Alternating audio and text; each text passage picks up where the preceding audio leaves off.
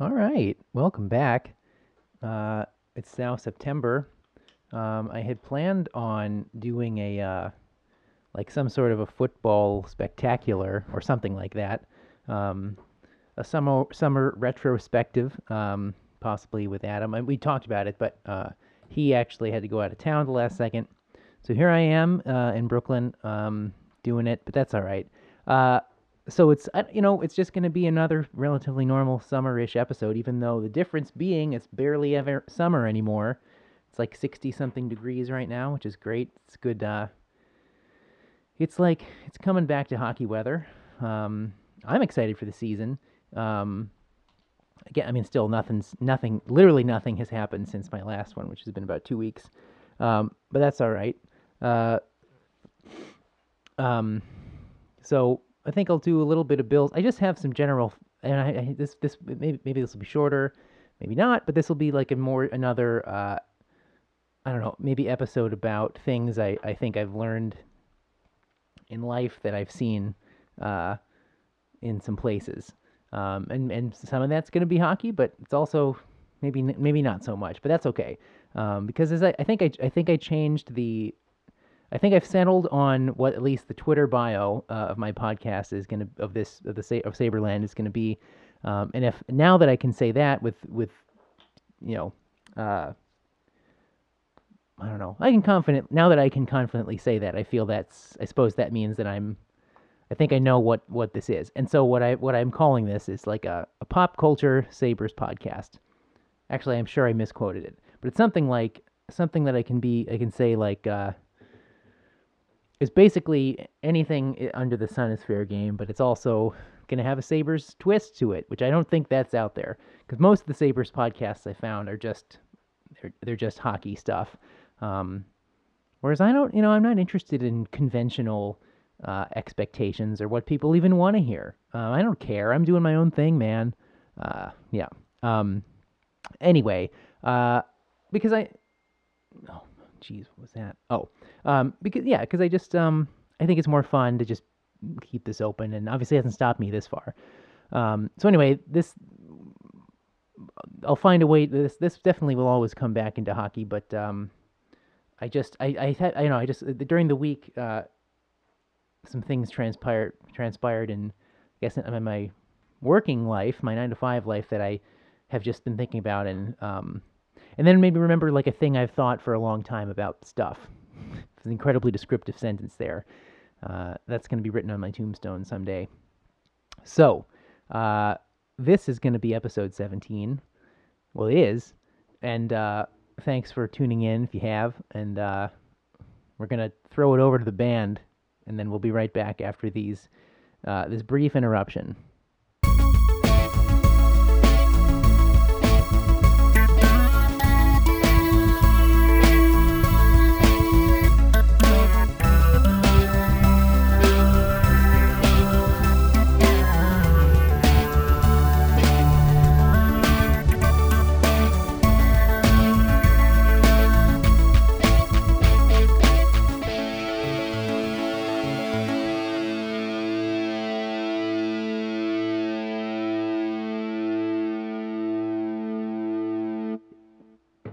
I don't know why I said we. It's just me. But that's all right. I'm back. So, let's see. I guess I'll just jump right into the thing that I know I wanted to talk about. So, boy, that's kind of it's a clumsy introduction. Um, so we'll see how long it gets. But I guess what I'm saying is right now is I'm gonna let myself just talk about the thing that was, I suppose, the occasion for this episode, and then somehow I'm confident that hockey will emerge, because right now what's happening is a thing where I guess I've become self conscious of myself talking, which doesn't always happen in when recording podcasting, but it's usually I think it's never a good thing when you start like hearing yourself, if that makes any sense. Sort of, or well, just sort of awareness of voice sometimes is not the best thing. Um, but so what I remembered was way back in I remember I want to say this was my fifth grade math teacher. No, no. I mean, this would have applied to fifth grade, but he was my sixth grade teacher, Mr. Steppes, back at Iroquois back in the day, and I always remember him among other things because my sister, who was four grades ahead of me, I failed four times. We're the same age. No, it's not. No, she's older. He was one of the guys that she had as a math teacher, and so there sometimes I would follow in Kate's wake, and that could be good or bad. It was very bad in the case of Madame Vach, our French teacher, and Kate still is fluent in French to this day. I could barely spit out a few sentences. I can understand it somewhat, but I could never really speak it. I mean, whatever. So at any rate, but Mr. Stepp, I was a pretty good math student. But he and Kate, remember, Kate did well with him. I mean, she was a very good student, and I was okay when motivated. Um, but I also have a vivid memory of my first professional baseball game that I ever went to. We drove up to Toronto one night because my dad had a lot of friends who lived there, and I don't know how I forget the circumstances of how this came about or why or what the reason given was, but it was a weeknight. And my dad was just said we're all going to Toronto, which not entirely out of the blue, but rare on a weeknight. We drove up, and I just thought we were going to go visit his friend in a hotel. Well, we do that. We get to the hotel, go in the room, and then the guy like walks over to his window. The curtains are drawn in the window. He walks over to them and pulls them back, and then there's just the Rogers Center is just out the window. We're like in the park looking out over the Blue Jays and Yankees playing. And this was like 1997, 98. So, early Jeter years. They may have won the World Series that year, one of their first ones in that run they went on. But it was one of the strangest things that I'd ever seen was just thinking I was going to a hotel and then somebody pulling back the curtains and I'm actually like inside a baseball park. And if you watch Jays games to this day, you can see sometimes you can see in out like right field or something or I forget which, but I think it's right field, if not both. But you can see some hotel rooms. In fact, I remember a scandal a few years ago of people, let's say some exhibitionists were renting out the rooms during the games and being shown on TV, and people all around the Golden Horseshoe were outraged. Anyway, so but the other memory I have of that is driving back home after the game, or no, I'm sure we didn't stay for the whole game, but driving home at like 8 or 9, which we never did. It was that, I mean, just to be driving home, and let's just say a Wednesday night or something at like 9 or 10 o'clock. It's like a 12-year-old was crazy. I mean, I kind of loved it, but I didn't, since I didn't have a chance to do my homework. My dad, I remember him saying like, I had to bring my homework with me. That I just remember driving home from the game and doing my homework, and then and so that's that. But and I just know that I was in Mr. Steppes's class at the time. But the thing so anyway, those are just some memories associated with that time period. Interestingly enough, or not interestingly as it may happen, these were the same years that this was. No, this can't be right. No, none of this is right at all. Because the Yankees, because I remember that being 97, but I couldn't. It was sixth grade. It was 2000. It wasn't 97. So I'm somewhere. My mind has gone astray. Well, whatever. Anyway, I do know that in Mr. Steppes's class, he was the first teacher I had who, like, the way that he taught us, like, let's just say, I remember he had this whole system for teaching long division, and it was all these like acronyms and these like little sort of like almost fables. I don't know how else to put it. Like, not fables, because they would like, I wonder if teachers still do this. I wonder if this is a thing that happened elsewhere in the country, or maybe or elsewhere at all.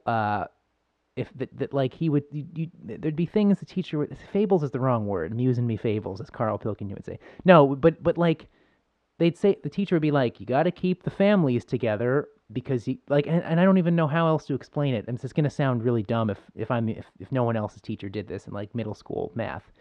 But it'd be like, you got to go inside the house, which I think would refer to any numbers that, if you, so we would have, because, first of all, this is well before cell phones, obviously. And many of us didn't have even like scientific calculators. And if we did have calculators, they would probably, I'm sure they would divide, but they still, I don't know if they still teach you, hand done, like long division by hand these days. I'm curious, but because part of me feels like I was one of the last generations to have that, but maybe not. I don't know. At any rate, the teachers that I always had they'd each sort of have their own systems for how they would get you to do it. And I think Mr. Steppes did this whole thing of, and they also did long, what's the, well, long division is that, but what about like, I don't even know what I'm supposed to call multiplication with, where it's like, 155 times 12. Because I remember how we would, in that unit, we would, like, he'd draw these problem sets on the chalkboard and have people come up and do them in front of the class, and then he would critique their form, or critique the whole, let's just say it was 125 times 12. So you'd have to do 2 times 5 times 5 times 1, and he would consist, so in the first one so you'd have 155 written over 12, you'd do the 2 times 5, so below at the bottom you write the 0, and then you'd carry the 1 on top of the 5, so it'd be 2 times 5 with the 1, and then and so forth. And he had to write down all these steps. Like it was so critical that you do that, and so then you would come to the answer, and that would be something, I don't even know what that would be, 18 something. Anyway, so. And it's also sort of in the written assignments, the homework, the tests. This is really the first time in my life where showing your work became essential, because that's what you would get graded on. You get half credit for a right answer and half credit for showing your work, which I never understood. So earlier I was saying, like when I was motivated, I was a good student, but sometimes I would just feel like I didn't understand the point of. Because I would always think, one of my favorite movies as a kid as well was Apollo 13, and I thought, like, if Clint Howard, on one of his scenes in there, just said, and let's just say it was Clint Howard's fault, that they blew the oxygen tank or whatever and lost, part of the whole shield is missing, as Tom Hanks says, or whatever, and the whole panel's blown off. Bill Paxton's floating around up there, doesn't know what's going on. All right. So let's say Clint Howard down in Mission Control, like Ed Harris, like glowers at Clint Howard, who's like, "Oh, it's my fault, but I showed my work." It's not like Ed Harris would have been like, "Oh, you know what? Let's get Lovell on the horn and tell him that." Like that, like no. If NASA like shows their work but still gets a problem wrong, they're not going to get half credit. It's not like you're going to save half the astronauts if you get it wrong. All that should ever matter, in my opinion, in math is getting the right answer. But of course, I understand it's not that simple with kids, because essentially they were trying to. That was what was, I think, one of the only ways they could. Well, it was the best way, I suppose, they could actually show that we knew what we were doing, the steps, and also could show that kids weren't cheating. But often I would just use I would do it in my I would do it in my head quickly, or I would just use a calculator. And then I would take time to like draw in the fake steps as though I had actually worked through it. So, but the steps one had to follow were according to these very like ritualized like plans that each teacher every year had their own, and there was like these almost gospel like intensity with which they were like kind of taught to us every year. And there was no, and I remember feeling like there was no consistency from one year, from like one math teacher to the next year. So like, and it was so much so that I remember with Steppes, like I would come in and he would, and here's really, this is the main thing that I have been trying to get to, that I have thought that the occasion of this episode was when he So one of those times, one of the early times that he called up somebody to do it, to do something like this, they start going on the chalkboard and doing the steps as per, a teacher of years past or something. And Steppus goes, no, no, no, that's all wrong. And then the kid goes, well, that's how I was taught last year. And then Steppus says, oh, it doesn't matter. This is the way you do it for me.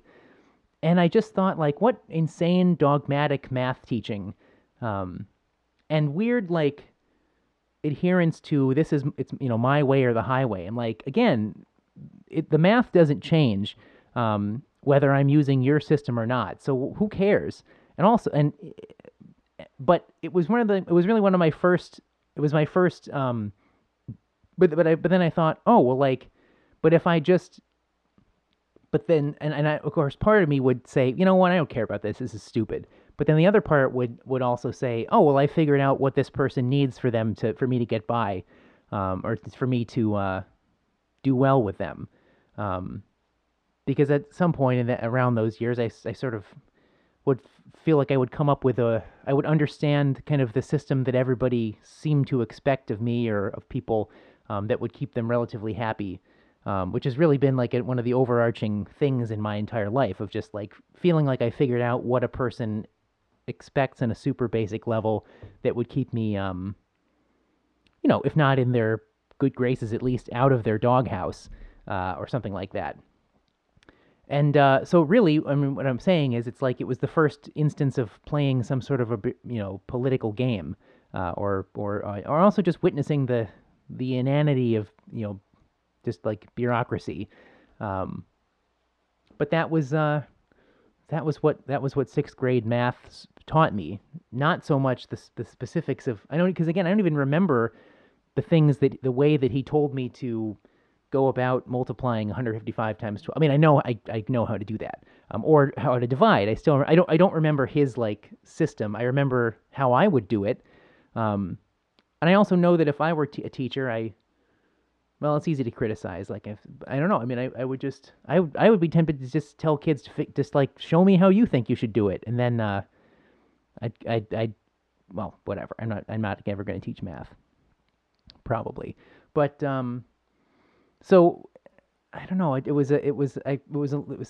learned that sometimes people in positions of power, don't even care whether you get something right or not, as long as you do it the way you want them to.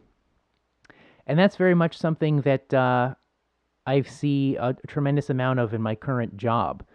We've recently had some pretty serious, pretty major shakeups at the executive level at least in my department. The head guy is no longer with the company as of last week. My immediate boss is, well, she's getting her knee replaced, so she's going to be out for a while. But and who knows? But like whenever there's a major regime change, there's a lot of paranoia around those who were brought in directly by the person that's suddenly been removed. I don't myself feel so much a target painted on my back, and I think I also am at a point where I'm early enough in my career. I'm young enough, I suppose. I'm also just receptive enough to to figuring out what it is that the new people in power, and there are new ones already, kind of figuring out what it is that they, what's their system, how do they want me to do the multiplication? I mean, again, the math won't change. The work itself is going to be what it is, but at least sometimes in companies, I think, or just anywhere, any sort of social structure, the person in charge might get tired of the way someone in their group is doing something and suddenly decides, well, this isn't what I told you, this isn't what I want, and I'm going to get rid of you. And that's more or less what I think happened. It's way, way, way above my pay grade, of course. And I won't even say that I disagree with the move. I mean, well, whatever. It doesn't matter. But because I mean, ultimately, it's my job. I'm there to do what is going to suit the company, and I am happy.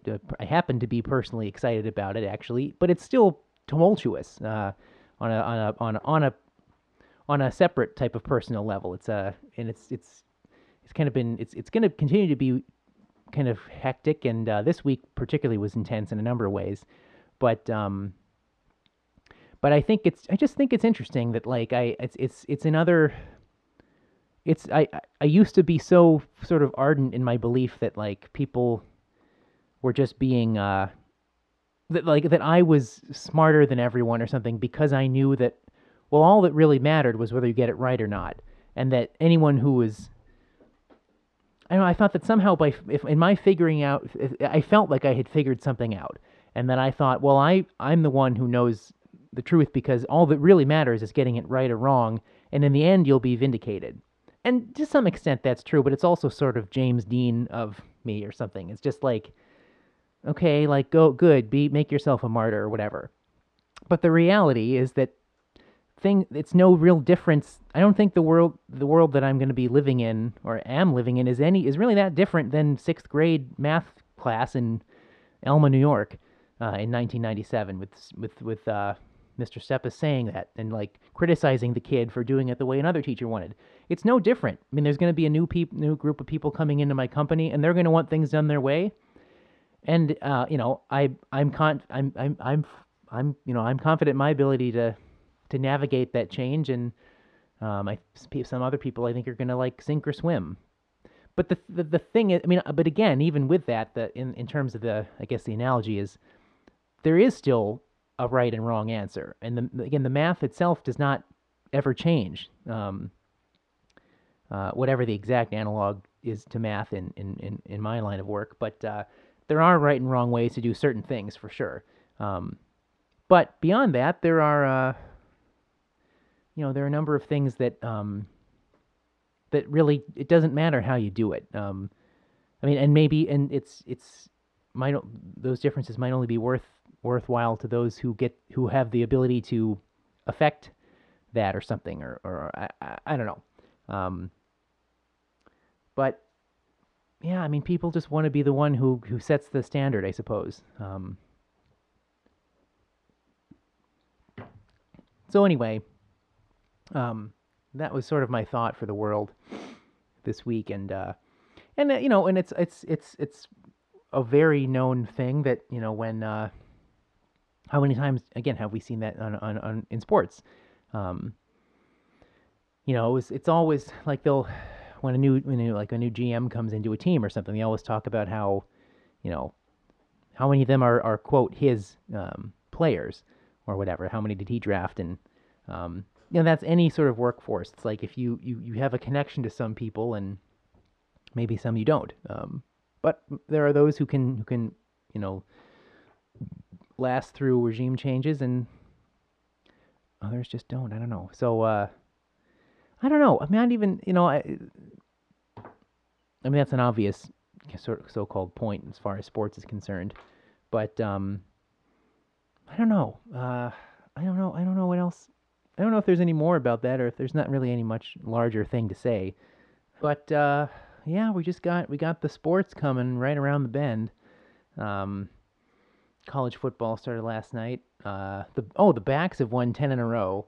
Uh, I never doubted them. I've always been their number one fan, ardent supporter. I think it was well, let's see. It was a year ago, possibly not this week of the year, maybe. Well, but it was at least. Well, I was in Chicago about a year ago in the sense that it was. No. All right, I'm wrong. I went to Chicago for work the second week two of last year's NFL season, and of course, the Bills famously lost the opener. I think were we in? Was it? It must have been. It was Baltimore, I think last. And in fact, I want to say Bolden caught like a touchdown or something, or he caught some like key like fourth quarter converted or like extended a drive on like a third and long or something, and killed the Bills again. Only to return this year and sign with the Bills and retire. And now they're saying he's like reportedly will come back out of retirement to sign with the Patriots, which is the most Bills and Buffalo thing. But you can't blame him. I mean, if you're a receiver and the Patriots come calling, they're almost certainly going to win the Super Bowl.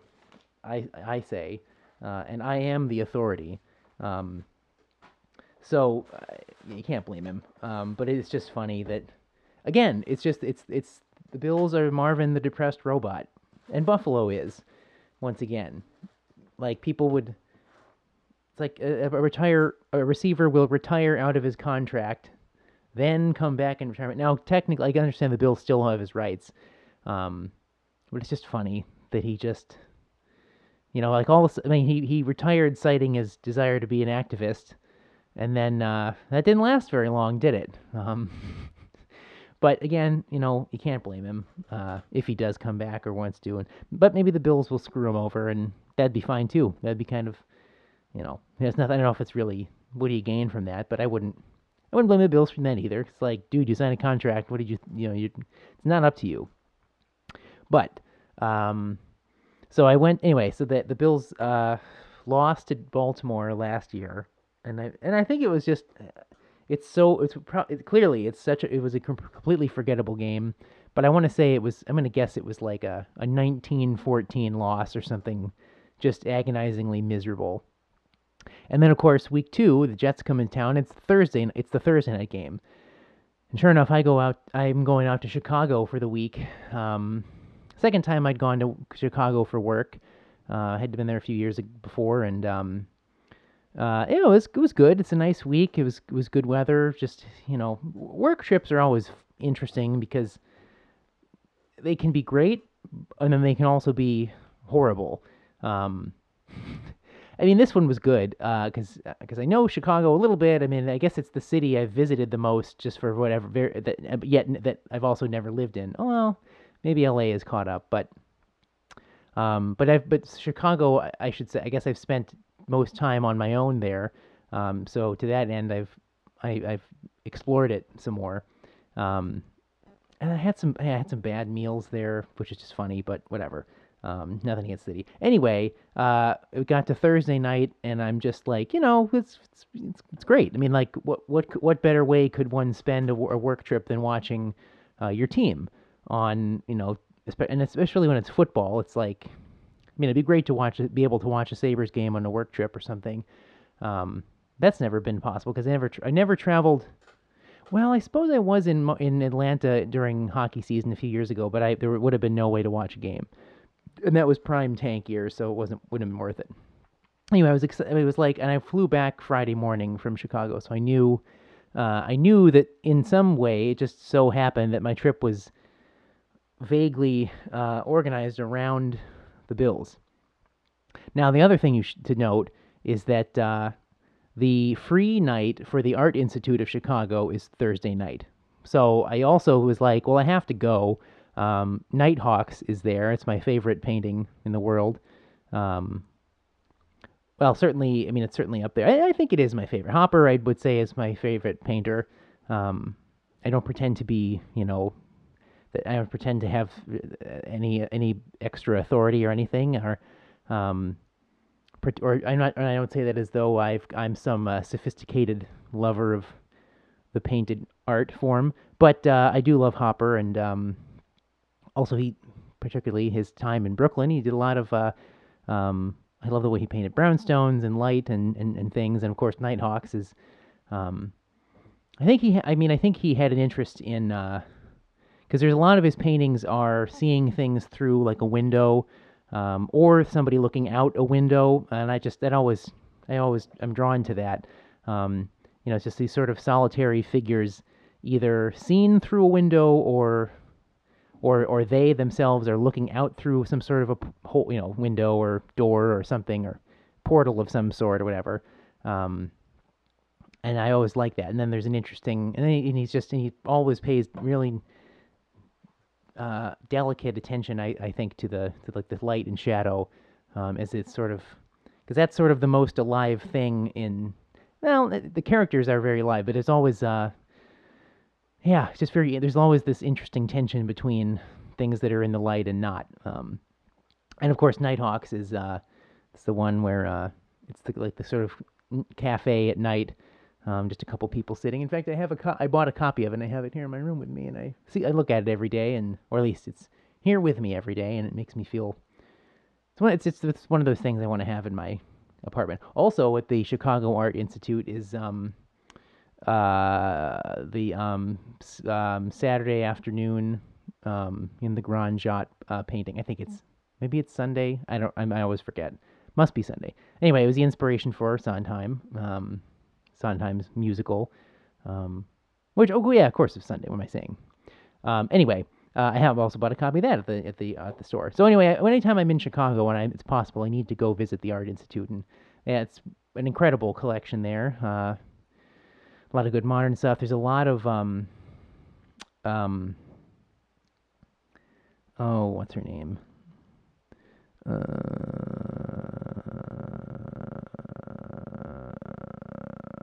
It'll come to me, but it's not right now.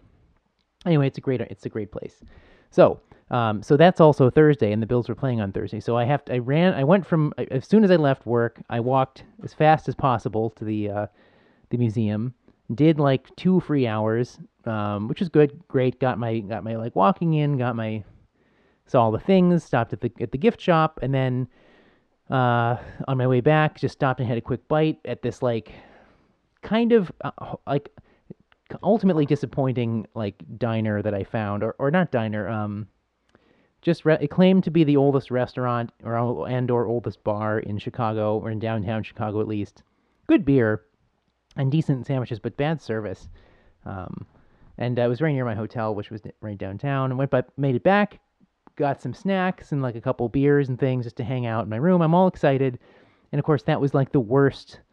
That game was one of the worst like whoopings the Bills have ever endured in my non-Patriots whoopings the Bills have endured in my memory. And Fitzpatrick of all people just threw for like 500 yards, a million touchdowns. So embarrassing. And the Bills were in those horrible blood red uniforms, just so bad. So and then of course, so I flew home in the morning, and then flew back to New York in the morning, and I got or early afternoon or something. So yeah, because it's a 3 hour flight, 2.5 hour flight. So I landed around 1-ish. The Bills fired the offensive coordinator because clearly it had been his fault and not anyone else's. And it was just I remember I was listening on the GR app. I was in the cab listening to like the Show and Bulldog. It was so funny. Just people. I don't know. It's like every year Bills season we people hit that point where they realize it's not going to happen. I feel like this year people know. No, I don't.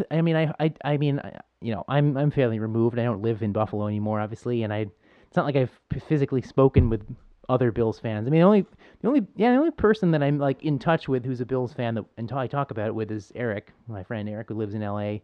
And we both have agreed like it's just not even worth. There's nothing to talk about because they're just not going to go anywhere. And in fact, we're ready for the tank. So that's at least me. I'm going into the season full tank mode. I think fans are. I think people just sort of accepted that that's clearly the best thing, and it's what the Bills need finally. And I think that the Bills management knows that and is doing it. But it's tough to say because I guess if they were shamelessly going full tank, they would have gotten rid of McCoy. But maybe they kept him because they felt they needed somebody to sell tickets or to be the face of the team, I guess, for now. And or once you get a good quarterback and you're trying to win, he'd be very valuable. But he might be. But then he's old as a running back goes. I don't know. That's like the best justification is hoping that by next year he'll still have, 1 or 2 good years left or at least he can help, the first year or so of a rookie quarterback. And maybe that'll happen.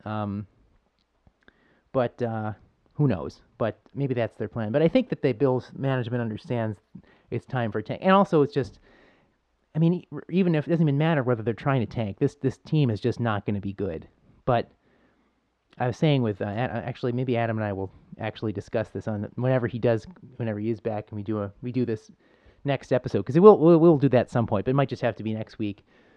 Maybe it'll be right before the season starts. But he yeah, we basically agreed like the NFL is just going to be like the NBA this year. There're going to be 4 or 5 like good teams, and everyone else either at the best thing you could say about the other 26 teams is that they clearly have no chance of winning the championship, and then most of them are going to be fighting for the bottom pick, and just it's just like this complete top heavy thing. And in the NBA, it's well, it's a good even though in the NBA as a league is the most progressively run, um, it's really like become a very like current contemporary like good model for contemporary American um, I don't know economics or just reality. Whereas the NHL has turned into this sort of um, neutered, I don't know, like sort of communist state where no one can be that much better than anybody else through rules and such.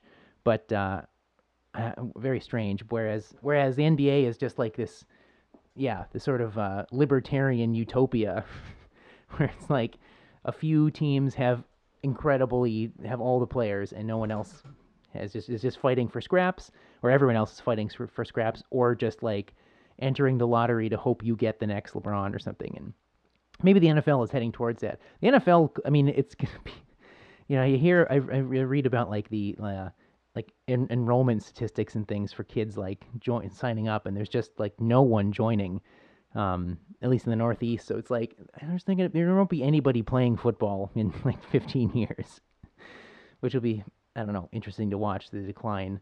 But yeah, so that was my Chicago memory. And also, the good thing about that trip was the first. I was able to watch some World Cup of hockey, which again I've talked about this before, but what a shame that thing just like only lasted about a week, and no one cared about anything except Team North America. But oh, and also I found maybe I'll post this at the end of this episode. Is I made a year ago before I started this podcast. I guess I was trying to. Oh, I did start like a comedy Twitter thing, I think. And what did I call? I called myself Lord Puckington. And it was going to be just like a hockey comedy Twitter, but I just lost interest because it's stupid to maintain, like, to just for the only point of my relevant to any. Yeah, I would never want to become relevant only for a Twitter account. That's dumb. So I deleted it. But I was proud of some of the jokes, but I did in pursuit of that. I made a song to the tune of America. What was it? Is it American the Beautiful? I think. Wait.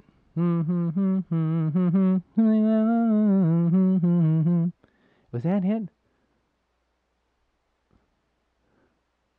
No. It was well, whatever. I did yeah, it was called Team North America. It was the Team North American anthem, and it was land that I love. What's that? What is that melody? I don't know. I don't know why I'm blanking on it, but that was the melody for the Team North American anthem, which I was hoping would light up the internet and become their anthem. I just named all the players, but alas, it did not go anywhere. Neither did Lord Puckington, who I killed maybe a month or so into just after that because there's no point. But anyway, yeah, I was able to watch like Russia versus Canada or something, and I was like, oh, this is kind of cool. But again, getting NHL players to care about non-NHL games, unless they're the Olympics, is just always a recipe for disaster. It's the same problem that all All-Star games have, and all like any sort of exhibition. It's just not really. You're not going to get the most out of the guys. And I guess the World Cup had a good level of competition, but not necessarily the intensity of the Cup playoffs, which you're just nothing can ever match. So yeah, it was pretty fun, but I don't know. And who knows if they're ever going to do it? Have they said whether they're going to do another World Cup? I guess it's in 4 years, but then no one's going to care about Team North America at that point. I don't know. But I guess I'm just yeah. So the point of this episode is power structures and looking forward to sports. I don't even remember most of what I said at the beginning. I just had things I felt I needed to get off of my chest because they were on my chest, and now they're not. Um, so yeah, I don't know where are you guys doing? Who's even listening to this? I don't know. Um, I was walking over to get some like supplies to do some grilling yesterday, or maybe 2 days. Yeah, yesterday, and I just remembered I was thinking of I guess I guess what was happening was I was having some sort of a hypothetical conversation in my head, which I suppose I do a lot, um, when trying to think of like if I'm trying to get if I'm trying to get around a problem in something I'm writing, I just sort of imagine talking to somebody about it and write that sort of conversation, and then that sort of helps me through things. So, but I tend to do that. I do that about more than just my actual kind of fiction writing. Um, but so what I was just so in this hypothetical or this imagined conversation, I just imagined saying like something like I don't know. Keep in mind, this would be just sort of wittily slid into a conversation. Just saying, I'm pretty sure that Ezra Pound said that no podcast worth listening to has more than 100 followers. Um, then I sort of thinking about the like, and I thought about this before too. But imagine how horrible, or just if contemporary forms of social platforms of social media and the like were available to some of the worst writers of history or any sort of figure, or not even worse, just worst people who were writers and major figures in history. Because I just then immediately I thought of the Pound cast, which was just like Ezra Pound reciting his fascist propaganda and playing tennis with Hemingway and just talking about it and interviewing his like tennis buddies. Now there might be some historical value to that if at this point, but the Pound cast is I think is funny. Um, and because I've also imagined, like if imagine like how horribly how awful like the threads that Tolstoy would have on his own Twitter account, because he'd always be dictating his tweets to his mistress, and it would just be Tolstoy just parentheses 1 of 1,000, and just an endless thread of tweets of just the most beautiful like just descriptions of Russian common folk going through life and struggling with issues. But yeah, or I don't even know, or just if other people had these sorts of things. There's nothing more to this than what I'm saying right now. But the Pound cast I find quite funny because I was forced to read a good amount of Ezra Pound. I still don't know why, but I was in college, and I know it's because the teacher was a man. That's it, because it's like, who cares about this stuff? No one does. The only good thing Ezra Pound ever said was the quote that I know of was the quote of the like, and you can totally picture him saying this, but you can is him saying his like no good poetry book ever sold more than 100 copies, which is when I was changing. I think one of my proudest Twitter moments, but when I still had like a pure my personal Twitter, Mallory Ortberg like posted a photo of Ezra Pound or something, and I commented like, and he had like this horrible hair, just awful, and I said something. I mean, I commented like, I can't tell where his hair ends and his smug begins, and she liked it. That was very good. Also, no, the very best thing, the best day for Twitter was when she retweeted me once, which made me very happy. But it had to do with Hamilton and The Simpsons. President's Day spectacular. I made a Hamilton joke because she didn't like Hamilton, but which is wrong. But yeah. Anyway, I don't think she's on Twitter anymore either. Last I checked, but that's a shame because she's like the best. She's truly like the best writer out there. Anyway, well, it's been quite an episode. Highly memorable, about as memorable as the Bills playing the Ravens. But you know what? That's what podcasts are for, because some of my favorite podcasts ostensibly are about less than nothing, and this one is not. So is not either. So with that confounding semi-triple negative statement, I think I'm going to end it because it's been like it's been 20 minutes. So now it's a longin'. This is so. Well, that's it. I'm gonna end it, and we might we'll be back. I'll be back at some point soon, maybe in a week. Hopefully, doing like a guest an interview episode because I've run out of things to say. And no, it's not true. No, but I just I'd love to do that again and have some more people on. And actually, but it's all predicated upon sports actually returning in full. So yeah, that's it. We got some. I'm looking forward to Sabres, and I think NHL 18 comes out in a few weeks too. So I'm looking forward to that. I'm debating getting Madden, but I probably won't because how different can it really be? Because than like 2 years ago, except for the rosters. So, all right, that's that. Yeah, I'll be back soon. All right, bye.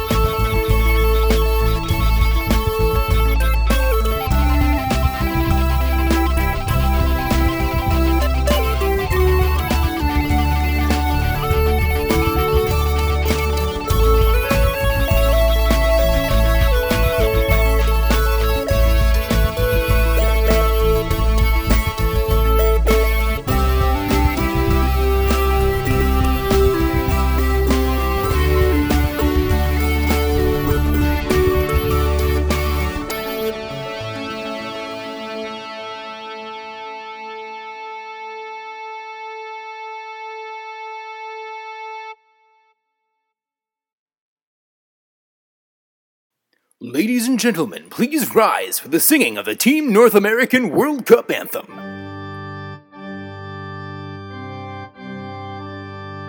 Team North America, team that I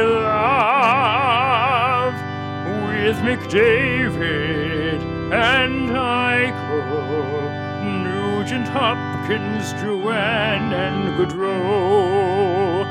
There is Shifley, Brandon Saudreau, and McKinnon, and Seth Jones. Team North America, I love you so. Vincent Trocheck, J.T. Miller, Austin Matthews, and Augustus Bear. Team North America, I love you so. There's more. Team North America, team that I love, with Parayko and Trouba. Connor Hellbuck is there for us all. There's Matt Murray and John Gibson and Aaron Ekblad. I think he's 40. Team North America, I love you so. Morgan Riley, Ryan Murray, Dylan Larkin, Couturier, Team North America, I love you so. Team North America, I love you so.